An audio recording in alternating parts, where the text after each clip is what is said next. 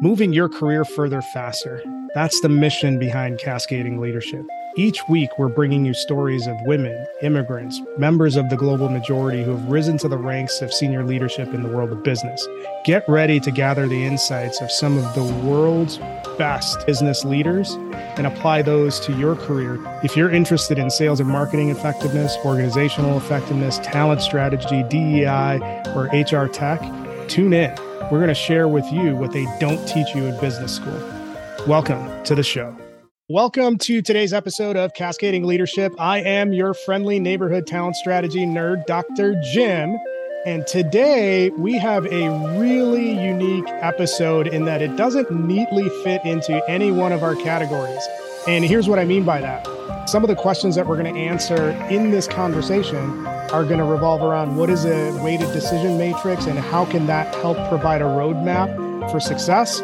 We're going to learn how you get started with brand building, and we're also going to learn how you leverage your brand to establish credibility and expertise in your field of choice.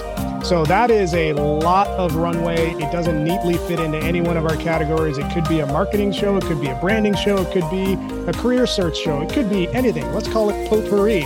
And the person that is going to guide us through this learning journey, joining us today is Ashley Faus of Atlassian. Ashley, welcome to the show. It's good to be here. After going back and forth with you on LinkedIn comments, I'm excited for us to actually get to chat. So this will be fun. I'm really looking forward to the conversation. We have a lot of ground to cover, and just in the stuff that we're introducing in the show, there's a lot of passion areas that it fits into. So I think it's going to be really interesting diving into that conversation. Before we get to the meat of the discussion, let's set the stage a little bit. Obviously, I'm familiar with you because I'm all over your comments in anything that you post because, that's what I do all day. But the broader audience might not be familiar with who you are. So why don't you share with the listeners a little bit about your story? So I am a marketer, writer, and speaker by day, and a singer, actor, and fitness fiend by night. And as you alluded to in the intro that I have a lot of passion areas, even my short little kind of tagline starts to marry that personal and that professional. I do bring in a lot of my hobbies and a lot of my passions into my work. I do solve a lot of work problems while I'm out on the water, backstage at a rehearsal or something like that. So for me, I'm very into that kind of work-life integration and figuring out how do I connect the dots across the personal and the professional. In that vein, I've worked across a number of different industries. I started in solar. I worked in aviation for a while. I worked at a communication design and training firm, 2 security startups, and then now I work in the product marketing organization at Atlassian.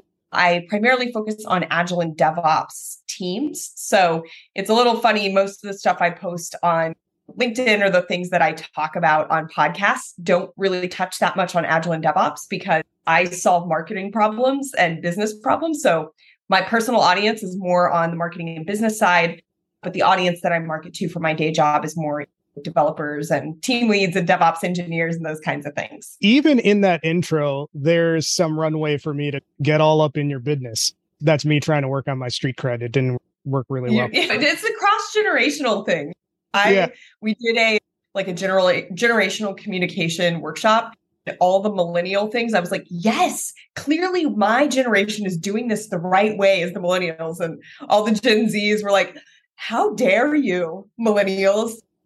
I appreciate the street cred. I really love your philosophy about work-life integration because it aligns really well with my personal philosophy. And that's not related. It's just it's with me because I'm all about that. And I think one of the things that I noticed about what you were talking about in your intro, you have 16 different jobs as far as what you do in a day.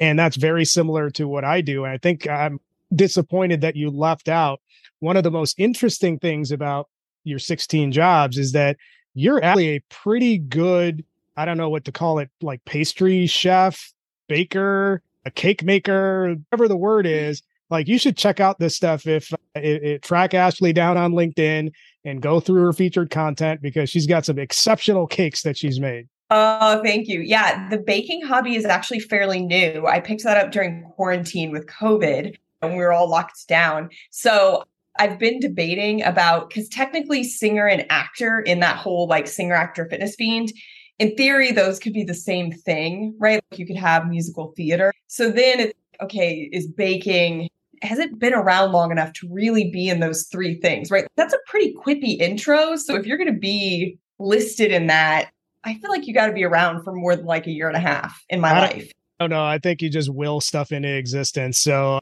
I'm totally fine with that. The other interesting thing about your intro that you mentioned. So I used to, prior to my current role at Circa, I was a division director for a staffing company, and I built the IT division from the ground up. So when you said Agile and DevOps, I already knew Atlassian, because one of the requirements that would always come up for DevOps engineers is they need to know the Atlassian suite.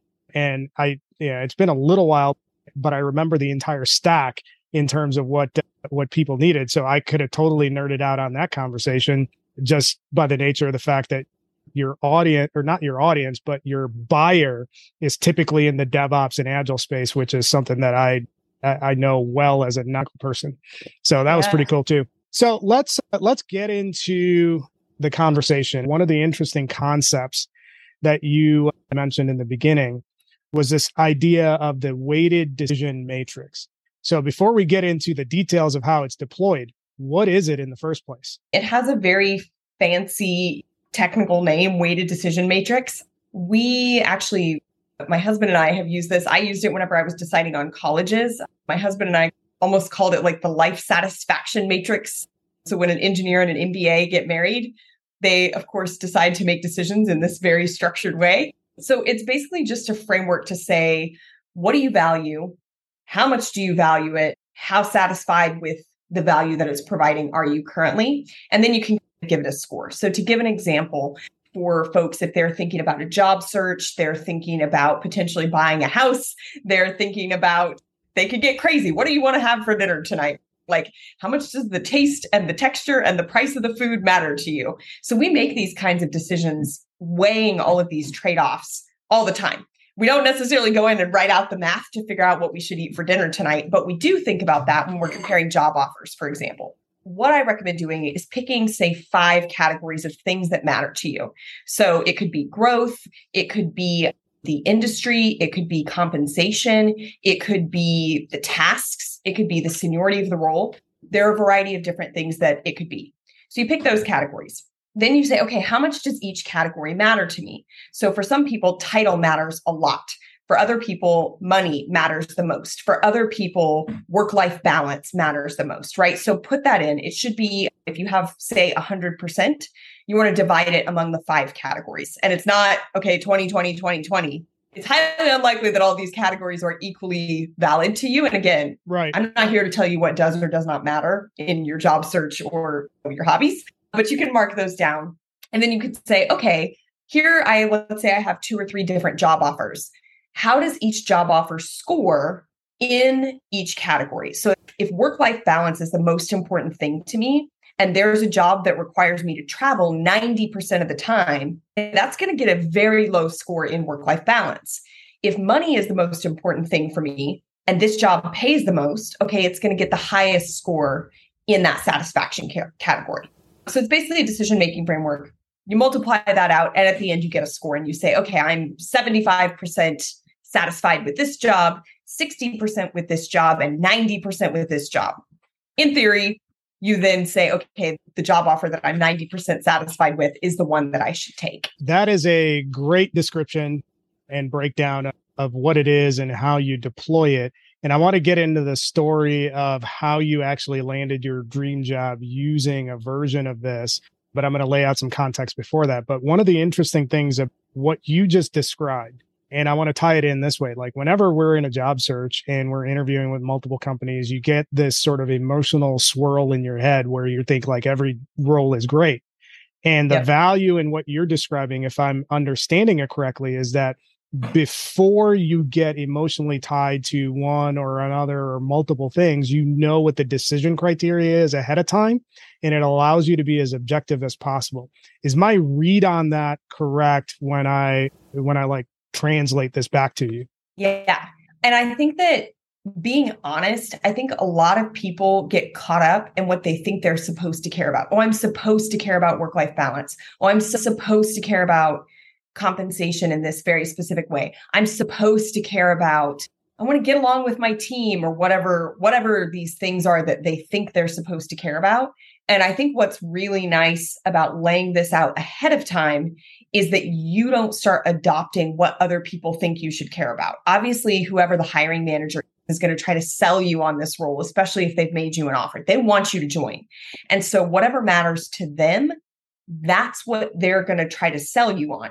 But if you don't value the same things that they value, there's a lot of things that sound really great. And especially if you've got a passionate enthusiast person telling you like, we have this and we have this and we have this and we have this. And you're like, I don't really care about any of that, but man, they have 10 things. This is a lot of things. Maybe I should care about those things. Right. But if you go back and you say, no, these are the things that I care about, then you can start to wade through that so that you're not getting that bright, shiny object syndrome where you're chasing what you think the hiring manager wants you to chase. The other interesting thing about what you just mentioned, and it just connected with me in a different way. And what's interesting about what you just said is the aspect about you need to clearly define what's important to you. And I think there's a broader career lesson there too, because I'm a Gen Xer. So I came up in all sorts of backwards conditioning about what work is supposed to look like and all that sort of stuff. Plus I'm a Generation Zero immigrant. So there's a whole nother set of conditioning. Plus I'm Indian. So another set of conditioning. So basically that's just me saying I got a lot of stuff that was wired the wrong way in my head that didn't serve me well when it comes to how you progress through your career. And it wasn't until, to your point, that I started focusing on what do I care about? What's important to me? What do I enjoy doing? And what's authentic to me, that I started having these sort of breakthroughs instead of looking at it from the lens of what do my parents expect? What do my peers expect? What do my managers expect? It's a broad-based application of that decision matrix. So I think it's a very powerful concept that you have. And thanks for sharing that with us. You actually deployed this to find your dream job. But before we get to that story, tell us a little bit about what you learned through all of those various industries and sectors that reoriented your thinking and prompted you to pursue whatever this dream job was. So I graduated in 2008, which was the worst recession that we've had in a long time in the US. And so the job market was terrible. Marketing is a particularly difficult degree fresh out of college. The book knowledge doesn't quite transfer to the real world the same way that maybe some of the hard sciences or engineering STEM degrees translate, right? You learn about the algorithm in the book, you then apply it in your day job. Marketing, you learn about the 4 Ps of marketing. Nobody is quizzing you on your 4 Ps of marketing once you actually get into the real world. So it's a particularly challenging degree to have when you're first coming out of school, and especially in a recession when people are laying off marketers. And so there was a ton of more experienced marketers looking for jobs. So I took whatever jobs I could get. The solar job was in a startup that pretty much I got in, and I was like, these numbers don't make sense. They don't seem to be based on the same assumptions. This is not going to work. When I took the job in aviation, I didn't know anything about aviation. I was actually working for the parent company and was the only marketer for a couple of different child companies that did different things across aviation. I was working on things like parts and airframes and maintenance and like all of these topics. And I think the biggest takeaway from jumping around to all these industries is that for me, the thing I want to do is marketing. I used to think, I want to work for a cool company, right? Like a consumer goods company like Nike or Starbucks or Coke. They're doing cool stuff. And the reality is that marketing, the nuts and bolts of marketing are fairly similar across all types of industries. You have to know your audience. You have to know their pain points. You have to identify with them. You have to understand your channels. You have to understand your distribution. You have to understand how the business works. You have to understand how money works in that business for your audience, right? And so for me, I really learned that I can find something to fall in love with, no matter who the audience is or what products I'm selling or marketing. I can thrive in a variety of different industries. I don't have to chase the quote unquote cool industry where it's highly competitive. And it also really helped me solidify what types of tasks within marketing I do and don't like. So because I worked at several smaller companies and was often the only marketer, I did everything. And so that actually helped me, when I think about that decision matrix, hone in on, okay, what are the areas within marketing where I thrive, where I'm passionate, where I do my best work. I did a bunch of events marketing stuff when I very first started, and that is not my forte. I'm great at like staffing booths and working events and speaking at events, but the event planning portion is not my favorite. Like too many spreadsheets in that world. So those are some of the big takeaways for me. I think that especially people, even the dream job, I struggle a little bit. I know I teed it up this way. Let's talk about the dream job. The world, there's not a dream job that exists in the world. That's something that you choose. You choose to be content. You choose to find the things where you're going to thrive. You choose to marry up maybe your personal passions with something that you get paid to do for work. There is no company that will provide you with a dream job. There is no job description that is the silver bullet. And so I think that for me, having a winding path early in my career really confirmed that I am the person who is in control of my career satisfaction, my career trajectory, quote unquote, the dream job that lives inside my head. That does not live externally in the industry. I want to dig in a couple of different areas. So thanks for breaking it down. Got a feeling that this is going to be another one of those shows where I have 500 takeaways from an hour's worth of conversations. And so this is good stuff. So the first thing that I would ask is, looking back through all of those experiences, and if you're advising an early career marketer in terms of how they select the organizations that they join, in terms of structure, in terms of, is it an operations-led organization, a sales-led organization, a marketing-led organization, whatever, all of those different factors. So if you're coming out of school as a marketer, how should you frame your decision criteria when selecting the company that you want to work for? Let's take the tasks out of it because you're junior in experience and you just need to build that up.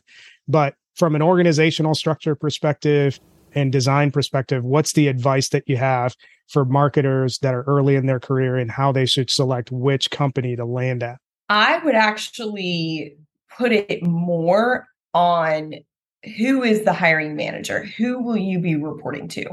Because from my perspective, there's some table stakes. You need to understand your own risk profile. If you want to go work for a 2-person startup or a 5-person startup, they're not going to be financially stable because that's not a thing that a 5-person startup can really be, compared to someone like a large tech company or an established company that you can go look at their financials and see, okay, they're financially stable. I'm probably not going to get laid off. Like they have some things. I think from a values perspective, there are, whatever your values are, does the company espouse those same things? If you come from a background where you don't drink or smoke, you probably don't want to go work for a spirits or tobacco company. Like those are some table stakes that just immediately cull the list. Yeah. But once you get down to pretty much any reasonable company that aligns with your risk profile and reasonably aligns with your values, I would actually focus more on who your manager is going to be, because that is going to make or break your experience, particularly earlier in your career. If you have somebody that's going to mentor you, if you have somebody that's going to go to the mat for you, if you have somebody that's willing to give you the hard feedback to help you grow, that's way more important than having someone who's doing a high touch sales model versus product led growth, or having somebody that's a product led company versus a marketing led company, or a sales led company versus an operations-led company. Unless you're 20 years into your career, those higher level overall strategies are probably not going to impact your day-to-day enough to choose the company based on that, compared to what you're going to experience with the hiring manager and your teammates. So I would actually put more focus on, who is the person that I'm going to have to deal with every single day? Do I trust them? Do I think that they've got my best interest at heart? Do they know what the heck they're talking about? Are they connected? I think that's more important. Really good observation. I'm asking the question from the lens of somebody that's mid-career, and I'm just like, okay, if I'm picking the role, these are the things that I would consider. But you're right. If you're early in your career, you're going to be pretty task-oriented in terms of the job. So it's, how does the person that you're reporting into lead and connect with you as an individual? That's absolutely correct. The other thing that I want to call out in your work history that kind of dispel some of the erroneous beliefs that the broader world of work has conditioned us to believe. You jumped around from a lot of different opportunities. And one of the things that you mentioned was in the course of moving from opportunity to opportunity, it really helped you identify what you like to do and what you didn't like to do. Compare that to like older generations where we're told, oh, if you leave a job in less than 2 years, you're a job hopper and you'll be unemployable. I think that's an important call out. Share a little bit more about why it's important, especially in early career, that you should really consider testing the waters of what's out there when it comes to industry, type of company, function, all of that sort of stuff. So you get a feel for what works for you. I recently read the book Range by David Epstein, and it basically talks about being a generalist versus a specialist. And I would call myself a generalist, and a lot of people get offended when you talk about that. Oh, you're calling me a generalist. You're saying I'm not good at anything. And I'm like, no, as a generalist, you're good at a lot of things and you can connect those dots. So when I read that book, he talks about this concept of a sampling period. And there's some research from a PhD who studies these types of things. And what she found is that most people who are very successful and have 2, 3, 4 different careers, they have very long careers and they are satisfied in their careers, is that they do go through a sampling period. And so they figure out, in some cases, it's this very wide sampling period of they work in B2B SaaS and they work in a pastry kitchen and they work as a fitness instructor, right? If I were to take my own hobbies. And that allows them to start seeing what are their transferable skills, where do they excel, where are they uniquely capable. I would not suggest moving every 6 months. You're going to struggle with the ramp up period. In my case, I had some involuntary moves. That startup in 2008, it closed. Like I didn't have a job. I was only there for 8 months because that's all the business had. The 2 startups that I was at in between both got acquired by very large companies less than a year into my tenure. And I was like, I don't want to work for these companies. I'm not going to thrive in these companies. And so I left. So I think that you do have to be intentional. You can't just jump every 6 to 12 months to the next thing. But I do think that if you're starting to see that you're getting pigeonholed in an area that you don't want to be pigeonholed into, go ahead and cut your losses and take that leap. And say, okay, what from this experience would I want to translate into something else? Do I need to go back to school to get a new set of skills? Or is this something where I've got transferable skills, but maybe the industry or the types of roles not excelling because I'm not the best version of myself in these roles? And then you could take a look. So I will also say too, that raising your hand to take on stretch projects in the position that you're currently in, especially if you're at a larger company. I've been at Atlassian for almost 5 years. I would say that I'm in my 4th role here. I've sat on 3 different teams, which obviously necessitated 3 different roles. And then I just recently launched our Associate Product Marketing Manager program, which I would consider to be a 4th role. That is a new type of work for me. It's stretching me into a different skill set. And it's forcing me to reevaluate and rethink how I view marketing, my practice of the skills that I have. So I think there's also an opportunity. It's that growth mindset. So it's not running away. Oh, I'm bored today. I'm just going to get a new job. No, it's what is the sampling period? What am I learning about myself? How am I growing? Okay, can I do that internally at my current organization? Or do I need to look externally to make those kinds of moves? So I think it really stems from a growth mindset versus I got bored one day or I'm flighty and don't know what I want to do.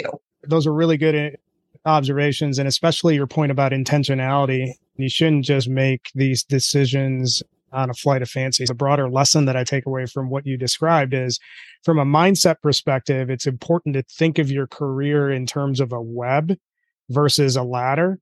And I think that's a trap that a lot of people fall into is that, okay, I'm in this function. How do I get to this next level in this function without really examining what do I even like about it?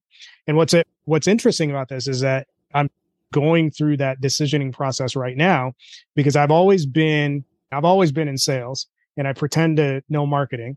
And I've been in these player coach roles where I've had large P&L responsibility, but they've been in smaller organizations where I'm in the game. Like, I absolutely love the phrase generalist because it allows me to spread across a lot of different areas and drive impact in those areas. But what's interesting is that right now I'm in an accelerating growth organization versus throughout my career, I've been generally a startup person.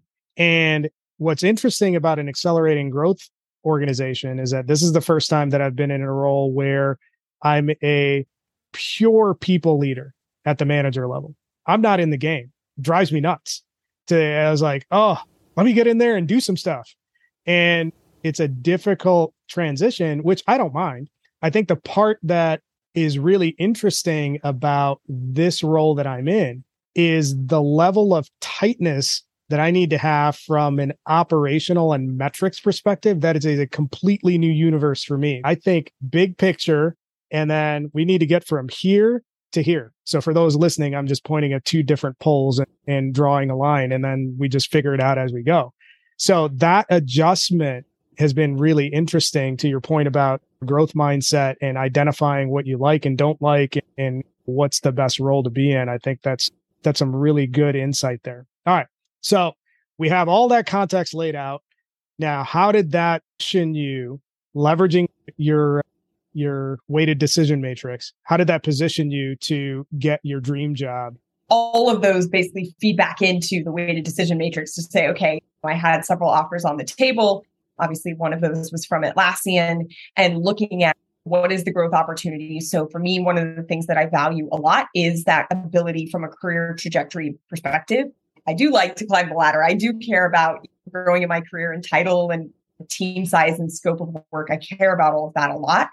And so Atlassian as an organization was and continues to grow, which obviously means there's more opportunity for me. They have a really strong support system for making internal moves. So that was something that was interesting to me. It's like, okay, I can start to see where being a generalist on this team allows me to make those connections into other teams and to be able to continue to take the best parts from my past and leverage those going forward as I built a career here. And then again, from just calling it out, like the leaders that I was speaking to, I think our CMO is an excellent leader. He has an excellent vision. He cares about his people. He understands what's happening at the organization and really takes time to try to have that individual mindset when he's speaking to you or looking at your work or those kinds of things. And so that connection to leadership was also very strong. I have continued to interview and evaluate that decision, and every so often saying, okay, is this still the right place for me? Is this still the right role for me? What is my next role, whether that's at Atlassian or another company? And so to date, it has continued to say, I've continued to come to the conclusion that I am still growing. I am still making progress, and there is still more growth for me where I am. But I think that's the other thing, is making sure that you're continuing to understand that where you are right now, is this the right place for you? Is it set milestones to check in for yourself to say, okay, if I don't hit this milestone, whatever it is, by this time, then I need to take some steps to make a change, whether that's changing teams internally, whether that's asking for a promotion or a raise, whether that's taking on a new project. So again, just thinking about this, if folks are looking at different job opportunities and you're looking at what is the support network internally for you to continue to grow, some of the markers that we have that are public, we have a marketing rotation program, for example. We have formal pathways for secondments internally so that you can go flex different skills or try different skills. So that's something that also helps me evaluate. If I'm feeling that I personally need to make a move, then my next question is, okay, is it an internal move or an external move? Okay, if I determine that it's an internal move, which move is it? Is it something that I need to work on with my manager? Is it something like doing the marketing rotation program or something like that? Again, I struggle a bit with calling it the dream job because that's always in flux. But when you do have supportive leadership who says, we want to hire smart people, we want to empower them to solve hard problems, that is a much better conversation to have than we hired you to do this very narrow and specific job and you're stuck in that job forever. And so I think it's more about that ongoing conversation than it is about this exact role at this exact moment. Again, I'm very excited about my work. I'm getting to do some really cool things. But that was also true when I started here and I was doing something very different. It's been an evolution. You mentioned earlier about there's no such thing as a dream job. Your dream job is whatever you make of it while you're in the seat, and how you leverage your passions to make it into what gets you out of bed and drives you in the morning. The one thing that I'm really wondering is how much of your organizational commitment or job commitment is tied to the level of brand building that you do in your role. And the reason why I'm asking that question is Atlassian is a known organization. And typically when I'm looking at some of the larger organizations like Apple and Microsoft and all of those sort of companies, for the size that they are, they're relatively quiet in terms of people that are evangelizing for the brand. And granted, like Microsoft doesn't need evangelists, but you get where I'm going. How much of your organizational commitment is tied to the fact that you're allowed to brand build as an individual while you grow your career internally? Is there a relationship there that's important to call out? Tune in next time to Cascading Leadership for the answer to this question and the conclusion of the conversation. Thank you for listening to this episode of Cascading Leadership. We hope you enjoyed the story as much as we did. Make sure you subscribe to our show on your favorite podcast player. Follow us on YouTube, TikTok, LinkedIn, Twitter, and Facebook. Leave us a review. Tell a friend. If you're interested in sponsoring the show, reach out to me at jim@cascadingleadership.com. Tune in next time for another great episode that will help you move your career further faster.